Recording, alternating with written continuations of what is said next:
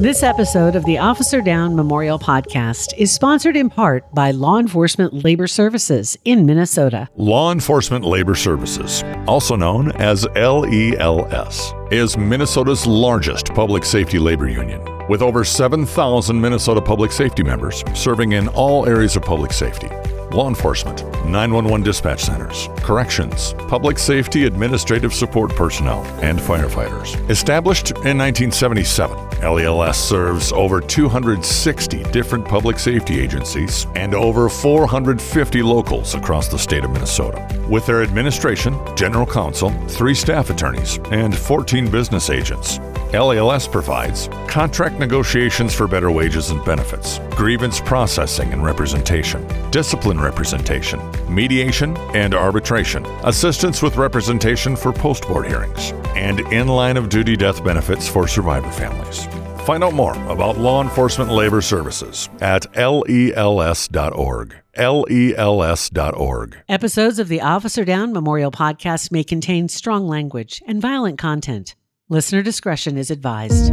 Hi, everyone, and welcome. I'm Sheriff Scott Rose from Minnesota, and I'm your host for today's new episode of the Officer Down Memorial Podcast. Walking eastbound. In each episode of the Officer Down Memorial Podcast, we'll share the details and the stories of how these men and women heroically lost their lives in the line of duty. Our mission is to help ensure their service and sacrifice is never forgotten. Thanks for spending some time with me today to remember and honor these fallen heroes. –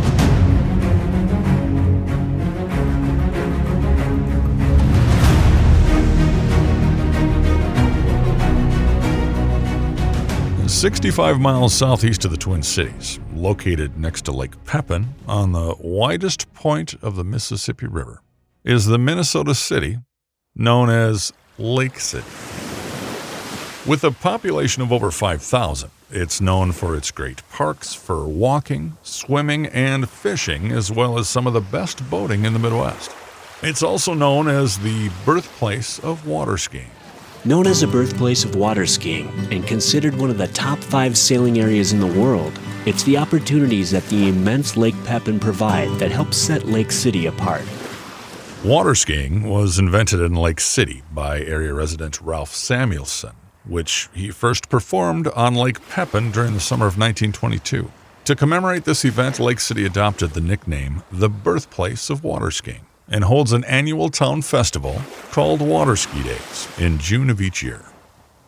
Their festival typically includes 3 days of water skiing exhibitions, live music, a beer garden, a street festival, sports tournaments, and a grand parade.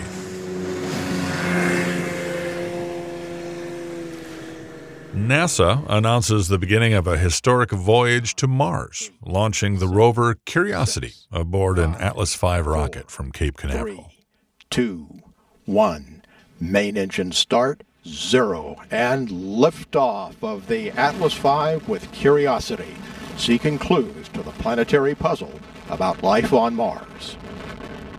After a decade-long pursuit, U.S. Special Forces kill Osama bin Laden in a raid on a house in Pakistan. I can report to the American people and to the world that the United States has conducted an operation that killed Osama bin Laden, the leader of al-Qaeda, and a terrorist who's responsible for the murder of thousands of innocent men, women, and children. It was the 10th anniversary of the 9/11 bombings this year, an attack that cost the lives of nearly 3,000 Americans. The loss, the sadness, and the fear still very real to Americans. The year was 2011.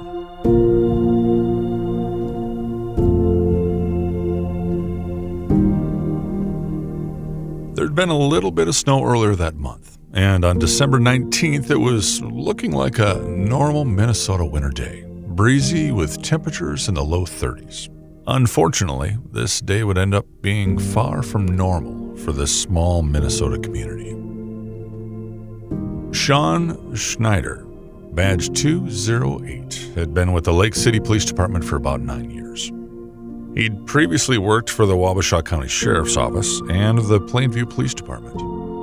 The Lake City Police Department was a typical small Minnesota police department. They had 10 full-time officers, and they had 8 part-time officers serving this tourism community. The police department in Lake City, we have a chief and a sergeant, which is basically the assistant chief, and then an SRO/investigator. So he was a school resource officer and did investigations. And the rest of us were strictly patrol. So you had 2 people at all times, a town of 6,000. Shawn was described by Wabasha County Sheriff Rodney Barsh as somebody police chiefs and sheriffs really wanted on their staff, somebody that was friendly and outgoing and absolutely knew how to do the right thing. So Shawn was just that hometown kid that everybody liked when he was growing up, and everybody liked him as an officer. He was the type that could do his job, could write those tickets, could put people in jail, but he wasn't the guy that was going to put you in your place. He was going to have a good understanding with that person that he dealt with, and they were going to have the respect for him afterwards. He was that officer that everybody would want on your staff, that you're going to get very little complaints from, because he was doing the job for the right reason, which was just to help people, and he just had the caring nature about him. Shawn and his wife Brittany were raising 3 young kids, and his mom, Cheryl Schneider, said Shawn always wanted to be a cop. Kindergarten, he wanted to be a police officer, so we got him this plastic thing that went over his head, and he was a cop for kindergartner. I'd say probably his junior year, I think, is when he realized he wanted to go into law enforcement. He talked to Joe Culpa. He was the chief of police at the time, and went and talked to Joe a lot. And Joe has always told us that, too, that Shawn would come in and talk to him about being a police officer. And Cheryl talks about how Shawn was always about his kids. He was awesome. His kids came first. He made sure that he took care of them and could, have what they wanted, but you're not getting everything you want type thing. Wanted his kids to play sports or hockey was his favorite thing, of course, and Lily and her dance and piano. But yeah, no, he was a good father. Kurt Struy was a detective with Wabasha County, and he was on the Violent Crimes Enforcement Team for Southeast Minnesota. He and Shawn were friends. He was a very fair person. He liked listening to everybody's side of the story before he made a decision on what needed to happen. He treated everybody the same, very respectful, and it wasn't uncommon for people to thank him after he arrested them or gave him a ticket or whatever call he dealt with them on. He was just that same personal person on the job as he was as a friend.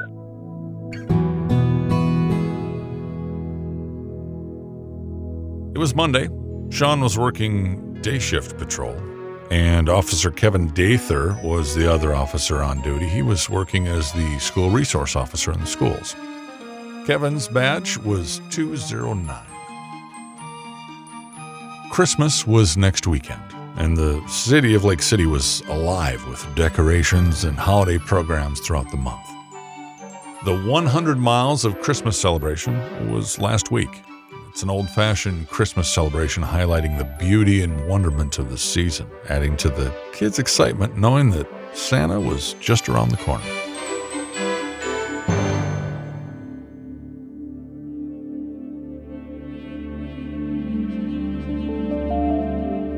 "25-year-old Alan Silty of Hager City, Wisconsin, was a despondent Iraq War veteran who was in the process of being discharged from the Wisconsin National Guard.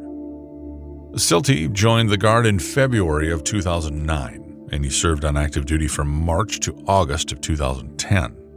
As a private, Silty served in Iraq for 3 months last summer with an engineer company based in Spooner and Superior, Wisconsin, a unit that provided security and cleared roadside bombs. There in Iraq, Silty was assigned to escort a battalion commander around. Silty was struggling. He was struggling with the fact that his 17-year-old girlfriend had broken up with him. According to BCA reports, Silty had assaulted his girlfriend in the past and told her on December 16th that he intended to see his family and then end his life. BCA stands for the Minnesota Bureau of Criminal Apprehension. It's a statewide criminal investigative bureau under the Minnesota Department of Public Safety. Most agencies in Minnesota don't have the equipment, the manpower, or the technical training to fully investigate homicides. The BCA will come out and they provide expert forensic science and criminal investigation services in cases like this to assist smaller agencies. According to Officer Dather, there were signs of trouble 2 days before in Lake City, information that never got to the police department. That day that happened, Shawn's incident, we found out 2 days before he'd come into the school and demanded that they call her out of class or try and take her out of the school or out of class. And of course, he was not a parent or on the slip. So the school did very good there by looking into that, not doing anything or honoring that or calling her, even though he represented himself as a family member. My understanding was the principal had to be very stern with him, almost forcefully saying, no, you need to leave the school before we get law enforcement involved, which time he did leave. Frustrating part about that is I was a school resource officer at the time and never received a call. Nobody in the police department was ever told about the incident with this individual coming in, manning to see her, trying to pass himself off as a family member. Silty had apparently taken a handgun from his half-brother's home. His girlfriend had broken up with him, and he was having bad thoughts. According to his uncle, he had written cryptic messages in his Facebook page saying he was a wreck, and in another he wrote, "If I mean anything to anyone, thanks. And I love you." It was December 19th, 2011.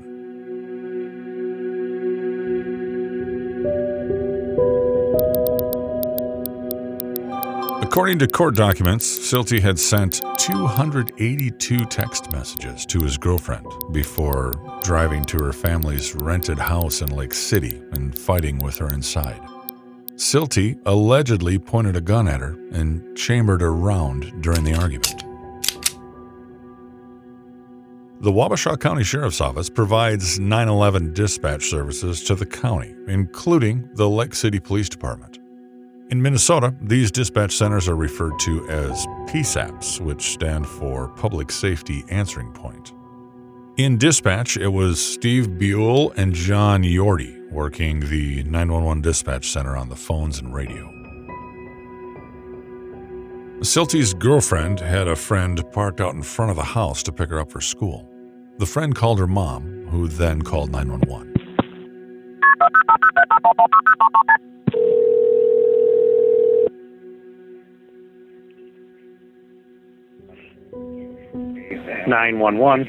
Hi, my name is John Evanson. My daughter right now is on West Lyon Avenue. She doesn't know the address, the exact address on the house. She's at Val Wilson's house, and it would be Colleen Detchman's house also. My daughter's girlfriend, Val, is in the house, and her boyfriend's in the house, and her boyfriend has a gun right now. And so my daughter's car is a red Ford Focus. Okay, Susan. And so my daughter's sitting outside of the house right now because she's going to go pick her up from school. Okay. Red Ford Focus. And this is at West Lyon Avenue? West Lyon Avenue. She can't see the street address, and I'm not letting her get out of the car to go up there either. She was going to go to the residence for what reason? Her boyfriend lives there? No. She was going to the residence to pick up Val Wilson to take her to school. Okay, how old is Val? Val's 17. Okay, and what's going on in the house now? Val's boyfriend is in the house, and Becky had her phone open so she could hear what was going on, but then her boyfriend took the phone away and clicked it, and all Becky could hear was Val crying really hard, and her boyfriend was yelling at her saying, "You better stop this, I have a gun and everything." Dispatch then calls Officer Shawn Schneider, badge number 208, to respond. 208, need you to go to 618 West Lyon Avenue, reference a male party at the residence with a weapon, with a handgun. Apparently, guy's been called there yesterday. I got a third-party call from the mother. Apparently, the daughter's there, and he said, this male party, AJ, is there now, and he has a gun, according to the caller. Copy. Is he threatening her with it? Per the mother, who's in Rochester, she says that he is. And he was telling the daughter that he has a weapon with him. And that's all she could tell me. Copy. Can you try making phone contact there and see if we can get somebody to step out? In high-priority calls like this, especially weapons calls and domestics, officers will request that dispatch try to make contact with the residents in question. With dispatch staying on the line with someone in the residence, it helps the officer have a better idea of what he or she is walking into. With both 911 calls from this incident being third-party calls, dispatch hadn't had any phone contact yet with anybody from the house, so they'd try and come up with a phone number based on the address and any past contacts listed in their RMS system. Yeah, I don't have that address there, and I've been disconnected with the mother who's in Rochester, so I don't have a number. I'll try to look it up in records here quick. RMS stands for Records Management System. A records management system is basically the agency's computer system or storage system. It provides for the storage, retrieval, retention, manipulation, archiving, and viewing of information, reports, documents, or files pertaining to law enforcement operations. Officer Kevin Dather was working as the school resource officer that day. He was in plain clothes and was in the area when the call came out. He was badge 209. When the call came out, I was literally 3 houses from the location of the call. And by the time I advised that I would assist Shawn in that, and I could see the red lights coming at me, which meant it was Shawn. On any priority call like this, especially calls with a weapon, neighboring agencies monitoring radio traffic will start heading that way until they hear the officers are okay. Detective Kurt Struy was one of those neighbors on his way from Wabasha County. I was in Wabasha, the Wabasha County Sheriff's Office, and I heard the call came out with a man with a gun in a domestic situation. So I ran to my car and started going to Lake City right away. You know, it's very early morning. You're going, all right, she's not in high school. We knew she was dating an older individual.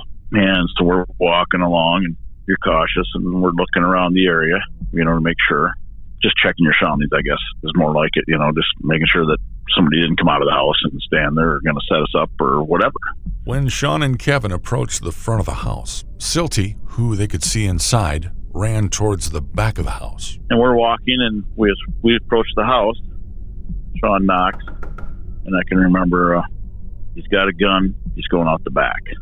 I go around. The whole thing's fenced in, so I run all the way around the garage, come to a back corner, kind of the opposite corner of where the front door was. Silty ran to the back of the house, and he came out the back door armed with a handgun. When he first started coming out, I got on the radio, and I said, I got him coming out the back door with the gun. I got him here. He's got the gun in his hand. 200 or 201, can you guys copy? We got a man inside of the gun, 618 West Line. And to this day, I can see he comes walking out and never looks up.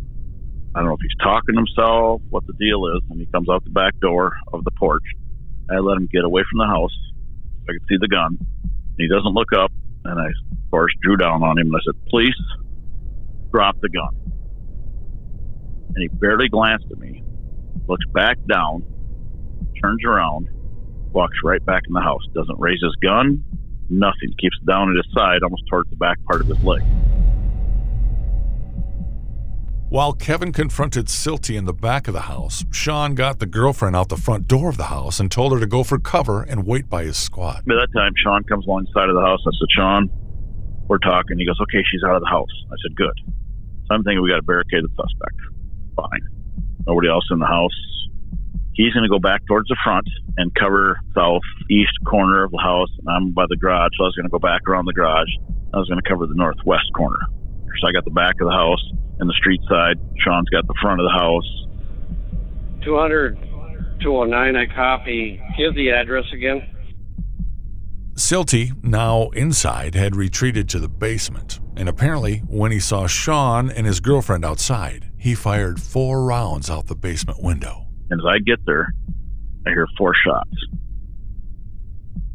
from inside the house. And I thought, okay, he just shot himself or he's shooting up the house or whatever, because I thought, we're safe. Shawn's out, I'm out, the victim's out. I could tell they're coming from inside the house. Kevin starts giving the address to dispatch, and then he hears the gunshots. 618. Is that you shooting, Shawn, or can you hear those shots? 208. Can you hear those shots? Are you 10-2?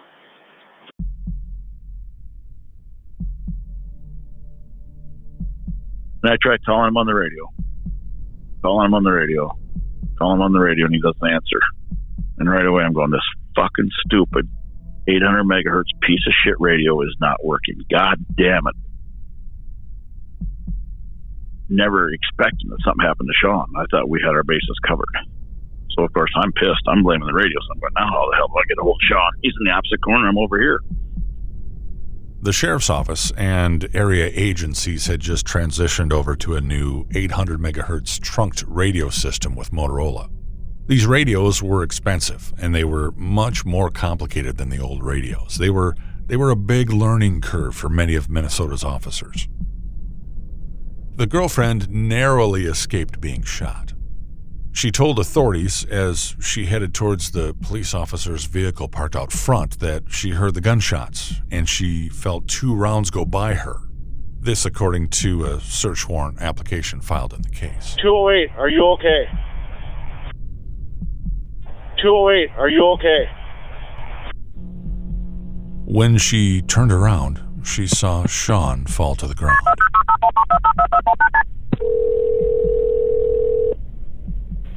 (911) Hi, we've got an officer down. I'm at 614 West Lyon. It's right next door in Lake City.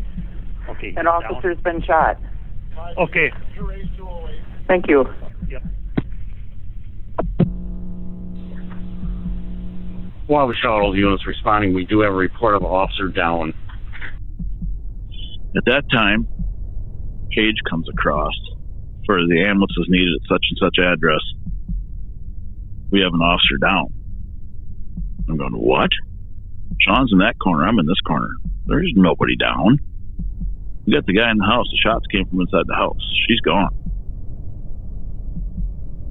So I acknowledged dispatch and I said, I'm going to check, but I don't know. He said a neighbor called and said they can see an officer down. Kevin runs to the front and sees Shawn. So I go back around the garage and sure as shit, there's Shawn down. I'm going, what the hell happened?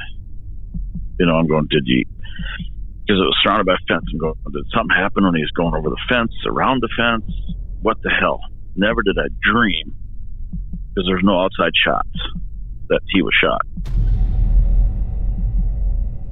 Lake City Officer Kevin Dather backed Shawn up, and they were at the call, and I heard Kevin ask for Shawn over the radio. He asked a couple times, and there's no response. And then as I kept driving, then Kevin said over the radio that Shawn had been shot. He is down. We need medical. Get a hold of Goodhue County. I got him in sight. He is down. Attention 271 Lake City Ambulance. Got a medical emergency up on 618 Lyon Avenue. It is a crime scene with an officer with a weapon. Sounds like got an officer down. Please stay away from the scene, but respond up close. Contact with 200 car. Dispatch now calls Goodhue County to request more help to respond.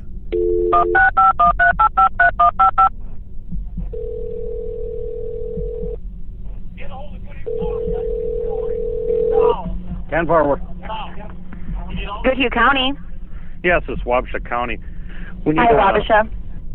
We've got an officer down right in Lake City. We have had a shooting at 618 West Lyon. Okay. And they're requesting any help you can send that way if you have the ERT or available officers. Okay, so you do want Operation 1000? Okay. Yes, I will do. contact people, so an officer down at 618 West Lyons. Yes. Okay, I will let my deputies know and we'll talk to someone to get the Operation 1000 going, okay? Yep. Okay, thank you. Bye. We need medical here right away. Have them stop on Lyon Avenue by the last squad until we get the area secure. 271-515. Will you put Mayo 1 on standby, please? Mayo 1 is an emergency medical helicopter dispatched from the Mayo Clinic in Rochester. The staff, the medical equipment, and medications on board Mayo Clinic ambulance service helicopters make them mobile emergency departments, or EDs, equipped to handle nearly anyone with serious trauma injuries or a critical illness. A helicopter can be in flight within minutes of dispatch, 24 hours a day, every day of the week. Mayo Clinic's medical helicopters fly nearly 2,000 flights a year. Soon, more officers from Lake City and the Wabasha County Sheriff's Office arrive on scene to assist. At that time, I was a detective for Wabasha County Sheriff's Office. I was assigned to the Southeast Minnesota Violent Crime Enforcement Team, which is a agencies assign investigators in Southeast Minnesota to investigate violent crimes, which include the distribution of illegal drugs. Deputy Brad Majeski, his brother Chief Deputy Joe Majeski, and Detective Kurt Struey, all from the Wabasha County Sheriff's Office, arrived on scene, and they took over in front of the residence. They needed to get Shawn out of there, and they decided to do an officer rescue. Kevin was trying to figure out what happened and how to get Shawn out of there. I had to get Shawn to roll over, and he move his left arm a little bit. I think that was for me to come and get him. You know, I've thought thoroughly thought what was going on. You know, and I try and realize that because he did move, and I'm worried about the suspect. And I can remember saying, Shawn, don't worry, if that guy's out here and he comes back, he's going to have the battle of his life. I got you and I got me. And I'm trying to do a 360 around me to protect Shawn. I'm out hiding behind this tree, laying face down, not knowing where the suspect is. And within, I'm going to say, a very short time, Chief, the sergeant, and the SRO, who was also licensed part-time, all showed up. In an officer rescue like this one officer drives a squad car, using it essentially as a shield, while other officers walk behind it towards the victim so they can get to the injured officer and get him or her out. This rescue would be safest done behind a large armored vehicle like the county's peacekeeper. The Goodhue County SWAT team had been dispatched to respond, and they were bringing the peacekeeper with them. However, these three officers felt they couldn't wait for SWAT to try and get Shawn out of there. More officers continued to arrive on scene to assist. Sergeant Cubista from Lake City PD was there and continuously yelling at Shawn to let him know that they were going to get him out of there. Shawn was down on his back with his head lying on a landscaped timber. He kept placing his right hand on his head injury, and then he would look at his hand. Officers on scene said he appeared dazed. Kurt and the other officers grabbed a Ford Taurus. It was an unmarked squad parked out in front of the house, and they used it for the rescue. They could see Lake City Police Chief Gary Majak and Lake City Officer Prigge had run up to the neighboring yard towards Shawn. Kurt got into the driver's seat while the other officers advanced behind the car. They now felt they had enough officers to cover the house so they could go get Shawn out. And the one took a rifle, went in the neighbor's house, and protected that side of the house where Shawn was. And we told him, I don't know where the suspect is. I was over there. I don't know. One of the guys was going to run up and grab him, and I said, stop. We don't know where the suspect is. Our hospital cannot handle two people. Stop. We need a plan. He goes, well, we're getting him out. I said, fucking right, we're getting him out of there. Then our chief, who was near retirement, reaches me the shotgun. And he goes, me and Dave are going to low crawl along the house. I want you to go with us and cover the windows. And Corey had it from that other house, our sergeant. I said, you got it. He goes, you got left and right and low, and Corey will advise you saying he's got all the windows. So those two went along the side, and I followed, and they were able to grab Shawn by his vest. We were out of carrier vests, got him to the fence, and this is where it happened so fast, you try and think.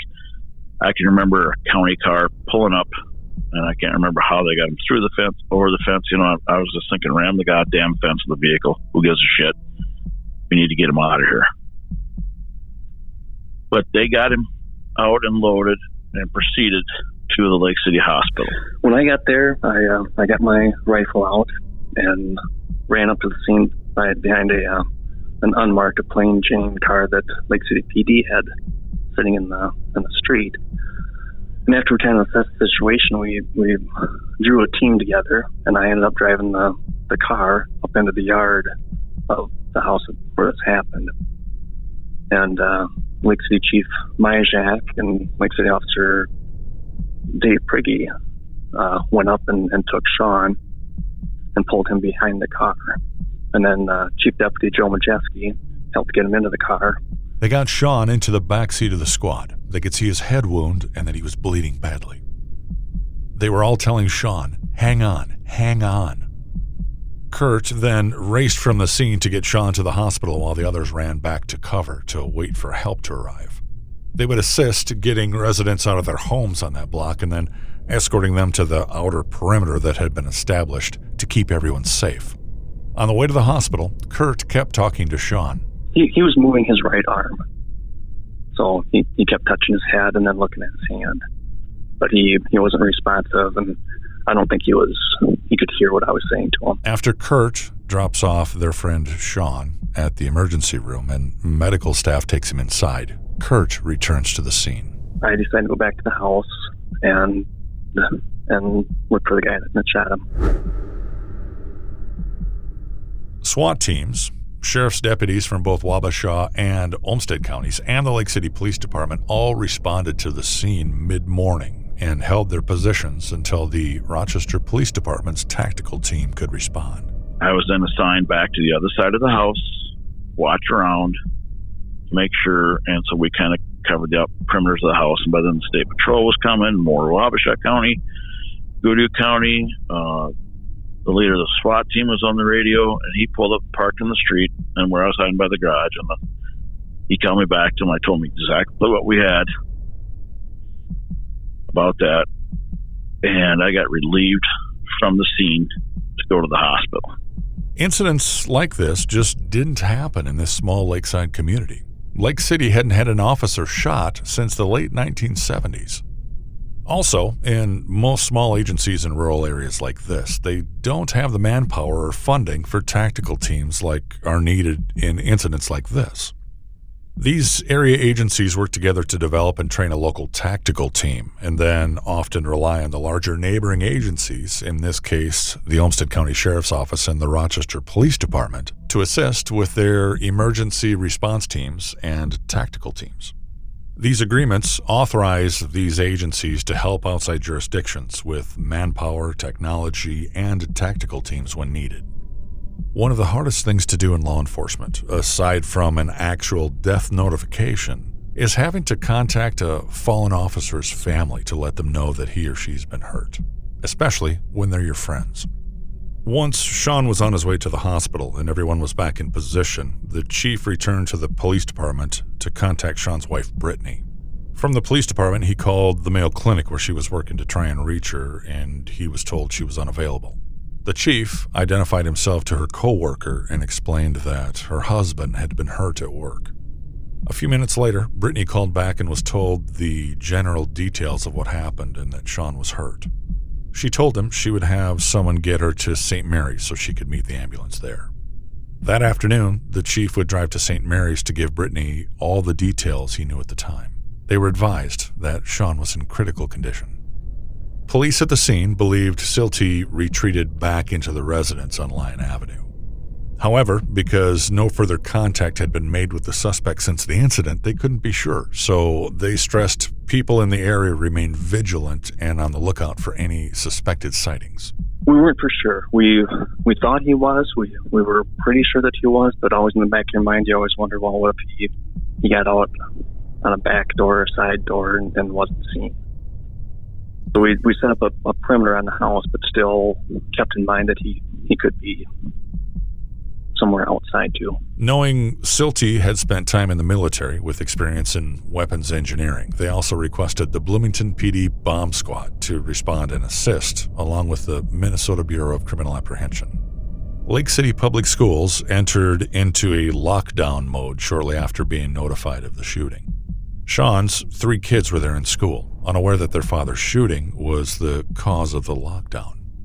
Their aunt would later arrive at the school to pick them up and take them to St. Mary's Hospital. Once I got back to the house, I was on the perimeter, and we thought that we heard a gunshot, but we weren't sure.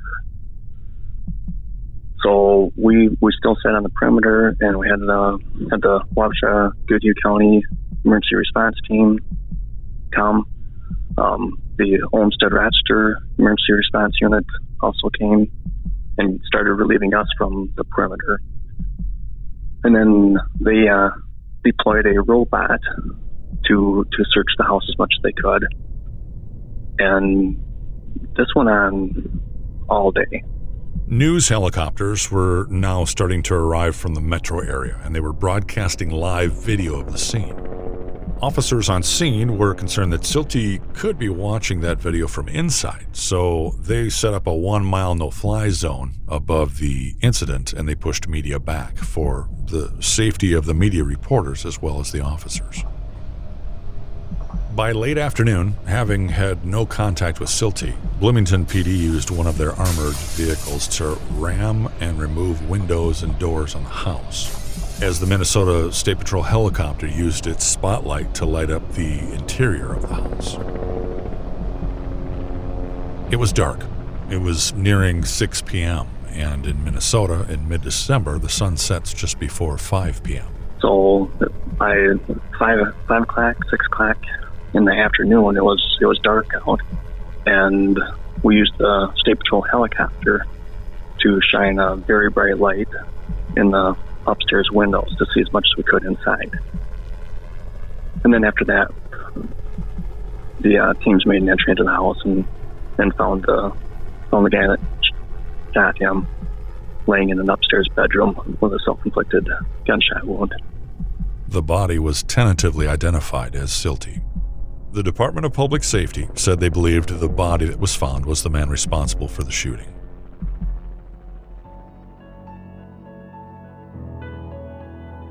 Shawn was in St. Mary's Hospital in Rochester. He was in critical condition. The support from the community and area law enforcement agencies was amazing. The police officers that came and just kept coming and coming, but they needed it as much as we did. When stuff happened here, how the businesses supported law enforcement, how they did stuff for the Schneiders, how the other officers volunteered to watch his house, sit out front for him for 4 or 5 days. They did all that just for the family to feel somewhat safe. That following Tuesday night, about 300 residents and officers from communities from Minneapolis to Rochester to Lake City gathered at a candlelight prayer vigil outside the Rochester Hospital, where Officer Shawn Schneider was fighting for his life. The husband and father of 3 remained in critical condition at St. Mary's Hospital. Condition of the police officer shot and wounded in a southeastern Minnesota city remains the same. Mayo Clinic spokesman Joe Danger said today Shawn Schneider remains in critical condition at the medical center's St. Mary's Hospital in Rochester. The 32-year-old Lake City officer was shot in the head and neck Monday after responding to a domestic call.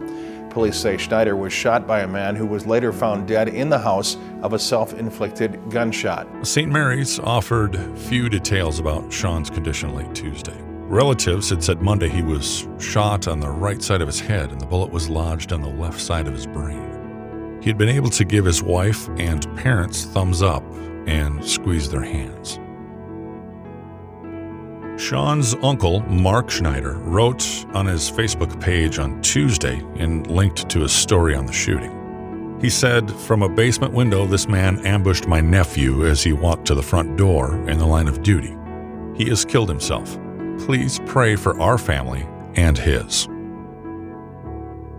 After fighting for his life for more than 10 days in critical condition at St. Mary's Hospital in Rochester, Minnesota, Lake City police officer Shawn Schneider died Friday evening December 30th. The Lake City police officer who was shot while responding to a domestic disturbance call died this evening.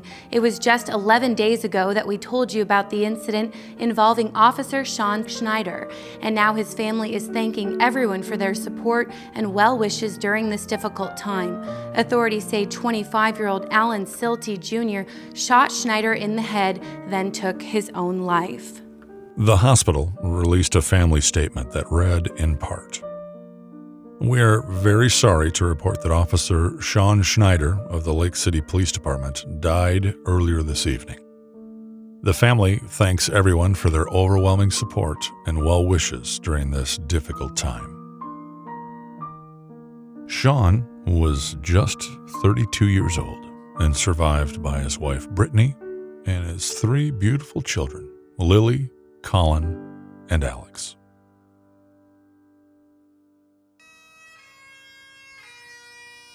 The following Saturday, January 7th, an estimated 2,400 people attended the funeral, including 2,000 public safety personnel. The Minnesota Law Enforcement Memorial Association, known as LEMA, helped with the funeral arrangements. LEMA is a nonprofit organization run by officers and survivors and friends of fallen officers who volunteer their time to help provide assistance with the coordination and facilitation of all aspects of line-of-duty death funerals. They also provide emergency financial needs to the surviving family as needed, and meet with them to assist in identifying all federal, state, and local benefits available. LEMA also conducts an Honor Guard camp each summer, training Honor Guard teams from all across the country. There were 171 Law Enforcement Memorial Association Honor Guard members paying tribute to Shawn that day. About 600 crowded into the church, with the rest in tents nearby. Officers outside noticed a bald eagle circling high above Lake City as the funeral began about 1 p.m. Before the service, the family met for a few minutes with Governor Mark Dayton, U.S. Senator Amy Klobuchar, U.S. Representative Tim Walz, and State Senate Majority Leader Dave Senjum. House Speaker Kurt Zellers also attended the funeral, riding to Lake City with Governor Dayton. We are gathered here today to worship, to remember before God our brother Shawn Schneider, to give thanks for his life, to commend him to our merciful Redeemer, and to comfort one another in our grief. Shawn's funeral at First Lutheran Church was rich with stories, song, and scripture. The Reverends Darren Paulson and Kevin Westhoff talked about the tragic circumstances of Shawn's death, and they talked about his faith in Jesus. Brittany insisted that the funeral be at their church, their family church, instead of a larger venue. So 2 large tents were provided with sound and a video feed outside to the overflow crowd. After the funeral, the American flag was returned to the casket, and the red, white, and blue clearly showed through the horse-drawn carriage's glass windows. Law enforcement officers from all over Minnesota and Wisconsin attended the funeral, and they joined in the procession, but they came from distant locations too. 2 Chicago police cars joined the nearly 4-mile procession from the church to the cemetery, along with one from Las Vegas and closer places such as Jamestown, North Dakota. Leading the procession to the cemetery, 2 University of Minnesota police officers rode motorcycles in front of the horse-drawn carriage carrying Shawn's body. As the carriage entered the cemetery, the motorcycle escort parked, saluted, and stood at attention as the coffin and family members slowly went by. Law enforcement vehicles from Goodhue and Wabasha counties filled the cemetery for the gravesite services. Lake City straddles the county line. Following the rifle salute, a police bagpipe group played Amazing Grace, and a bugler also played taps.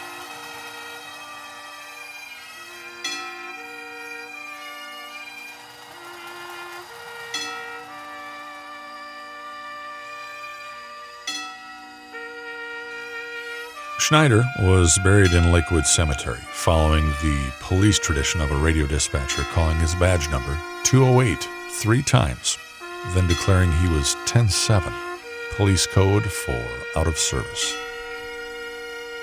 Then, 2 members of the St. Paul Police Federation rang a bell 14 times, signifying that the officer served almost 14 years, and then 2 helicopters flew overhead in a mission man formation.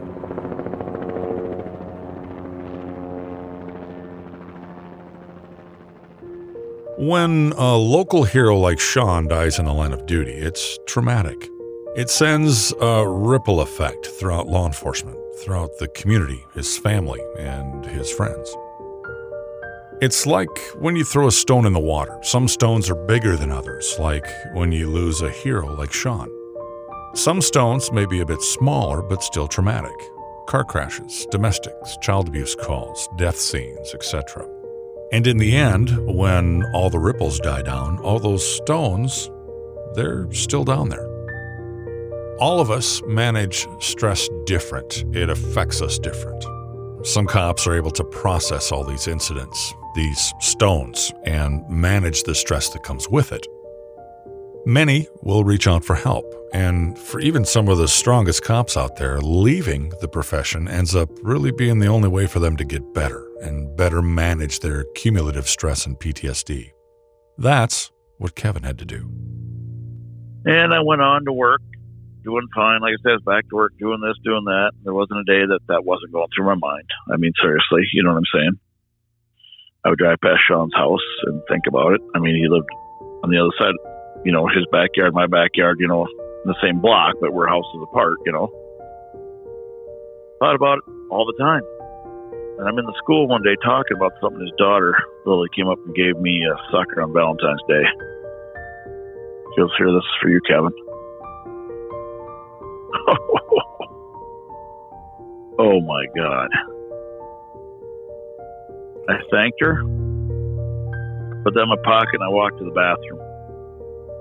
Just sat there for about 10 or 15 minutes. I thought, you little sweetheart, if I got to trade places with your daddy, I would have. But I just thought, wow, Shawn's kids, and I watched when we worked together how him and Brittany would talk about everything they did. You know, she's on the way home, they talk about what they're going to do for supper, what they're going to do with the kids, where they're going to take them, what they're going to do. Honest to God, that was love. You know, so all this stuff is going through my mind. And she gives me that sucker, but I mean, that's the kind of personality he had and his kids had. She walked up even afterwards and gives me a sucker on Valentine's Day and says, "Kevin, this is for you." I thought for sure they hated me. You know what I'm saying? I swear to God in my mind that they hated me because of what happened, because I didn't do enough, or how come I didn't protect their dad, or how come it was their dad, not me. You know, these are all thoughts going through my head. You know what I'm saying? It was me and him. Why wasn't I the one running past the side of the house? And him in the back. You know what I'm saying? I don't know how these people are feeling. But I'm just speculating again that they hate me because their dad's gone and I didn't do enough. So he said, that's how I was feeling. Your officers and deputies are going to carry this the rest of their lives. How they deal with it, of course, is going to be how successful they're going to be in the future, but they're going to have to all deal with it somehow. And failure for some could come a year or two later when it all comes to a head. And everybody involved in a situation like that is going to need to talk to somebody, even though they don't think that it's going to affect them. Everybody's going to have an effect from an event like that, and you just have to expect that to come later because of the dynamics and what I saw in hindsight now. In most of rural America, with agencies like the Lake City Police Department, they have limited resources and limited staffing. So when they get a domestic call like this with a weapon, the officer working immediately responds. If they're fortunate enough to have more than one officer working that area, then that one will respond as well. Oftentimes, it's one officer responding to calls like this until others can help and respond. It's not like in the metro when you know your backup is just a few minutes away. Yeah, so when this call went out, there was initially two Lake City officers on that scene. And then, of course, a short time after that, I believe there was 4 or 5 county deputies that made it up there to assist. But it's typical in rural America that we just don't have a lot of officers responding to scenes, and typically we're going to domestics and those type of calls with just one person. Both Shawn and Kevin immediately responded that day. This isn't just an 8 to 5 job for these men and women. This is a calling. They signed up to help people, to make a difference in their communities. Certainly, we know in law enforcement about how dangerous this job can be, and that there's a danger behind every door. You know, for the community, our county commissioners, our city council people, I think it opened up their eyes to that it really is dangerous, and it could happen in the morning when we least expect it during the daylight, in which this was the case. Shawn and Kevin did exactly what they had to do and what they were trained to do. They responded immediately because their job is to keep that community safe. They were there to help this young lady being held in the house. They split up to make sure the suspect didn't get out of the house. They likely saved other lives that day, making sure that suspect with a handgun couldn't leave the house. Shawn saved the life of this young teenage girl who needed his help. And in the end, he gave his life for hers. Her family wanted us to share with everyone that she is doing well, and her family appreciates everything the officers did to save her that day. For fallen law enforcement officers' surviving families, like the Schneider family, their sacrifice never ends. It's important for us as a society to always honor all fallen officers for their service to our communities and to always recognize their families for their sacrifice. We need to be sure to support the families of the fallen. We need to make sure they know the appreciation that we have for them and that we will always be there for them. Always.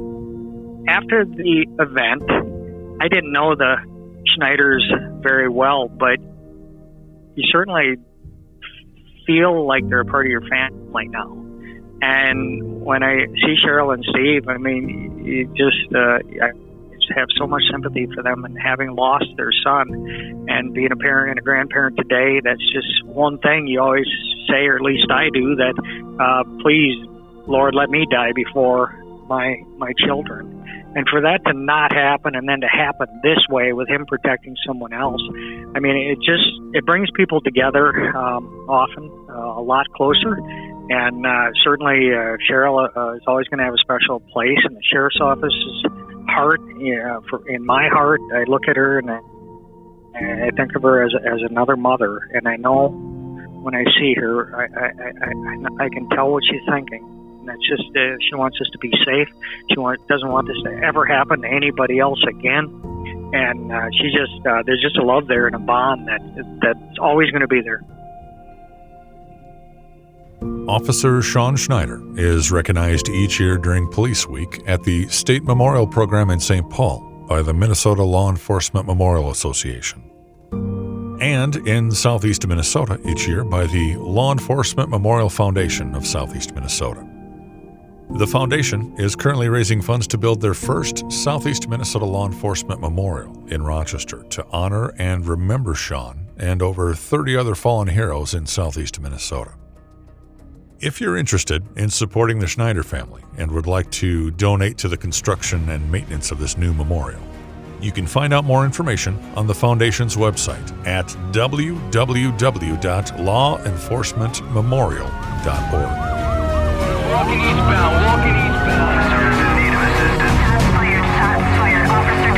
Thank you for spending the time to listen, learn about, and honor the memory of this fallen hero. Make sure you take the time to thank your local law enforcement for their service and their sacrifice. And don't forget to thank their families too. They also sacrifice so much for our safety. It's up to us to help ensure the sacrifices made by these fallen heroes and by their families are never forgotten. So please share this podcast with family and friends. Until next time, this is the Officer Down Memorial Podcast. I'm Scott Rose. Thanks for listening.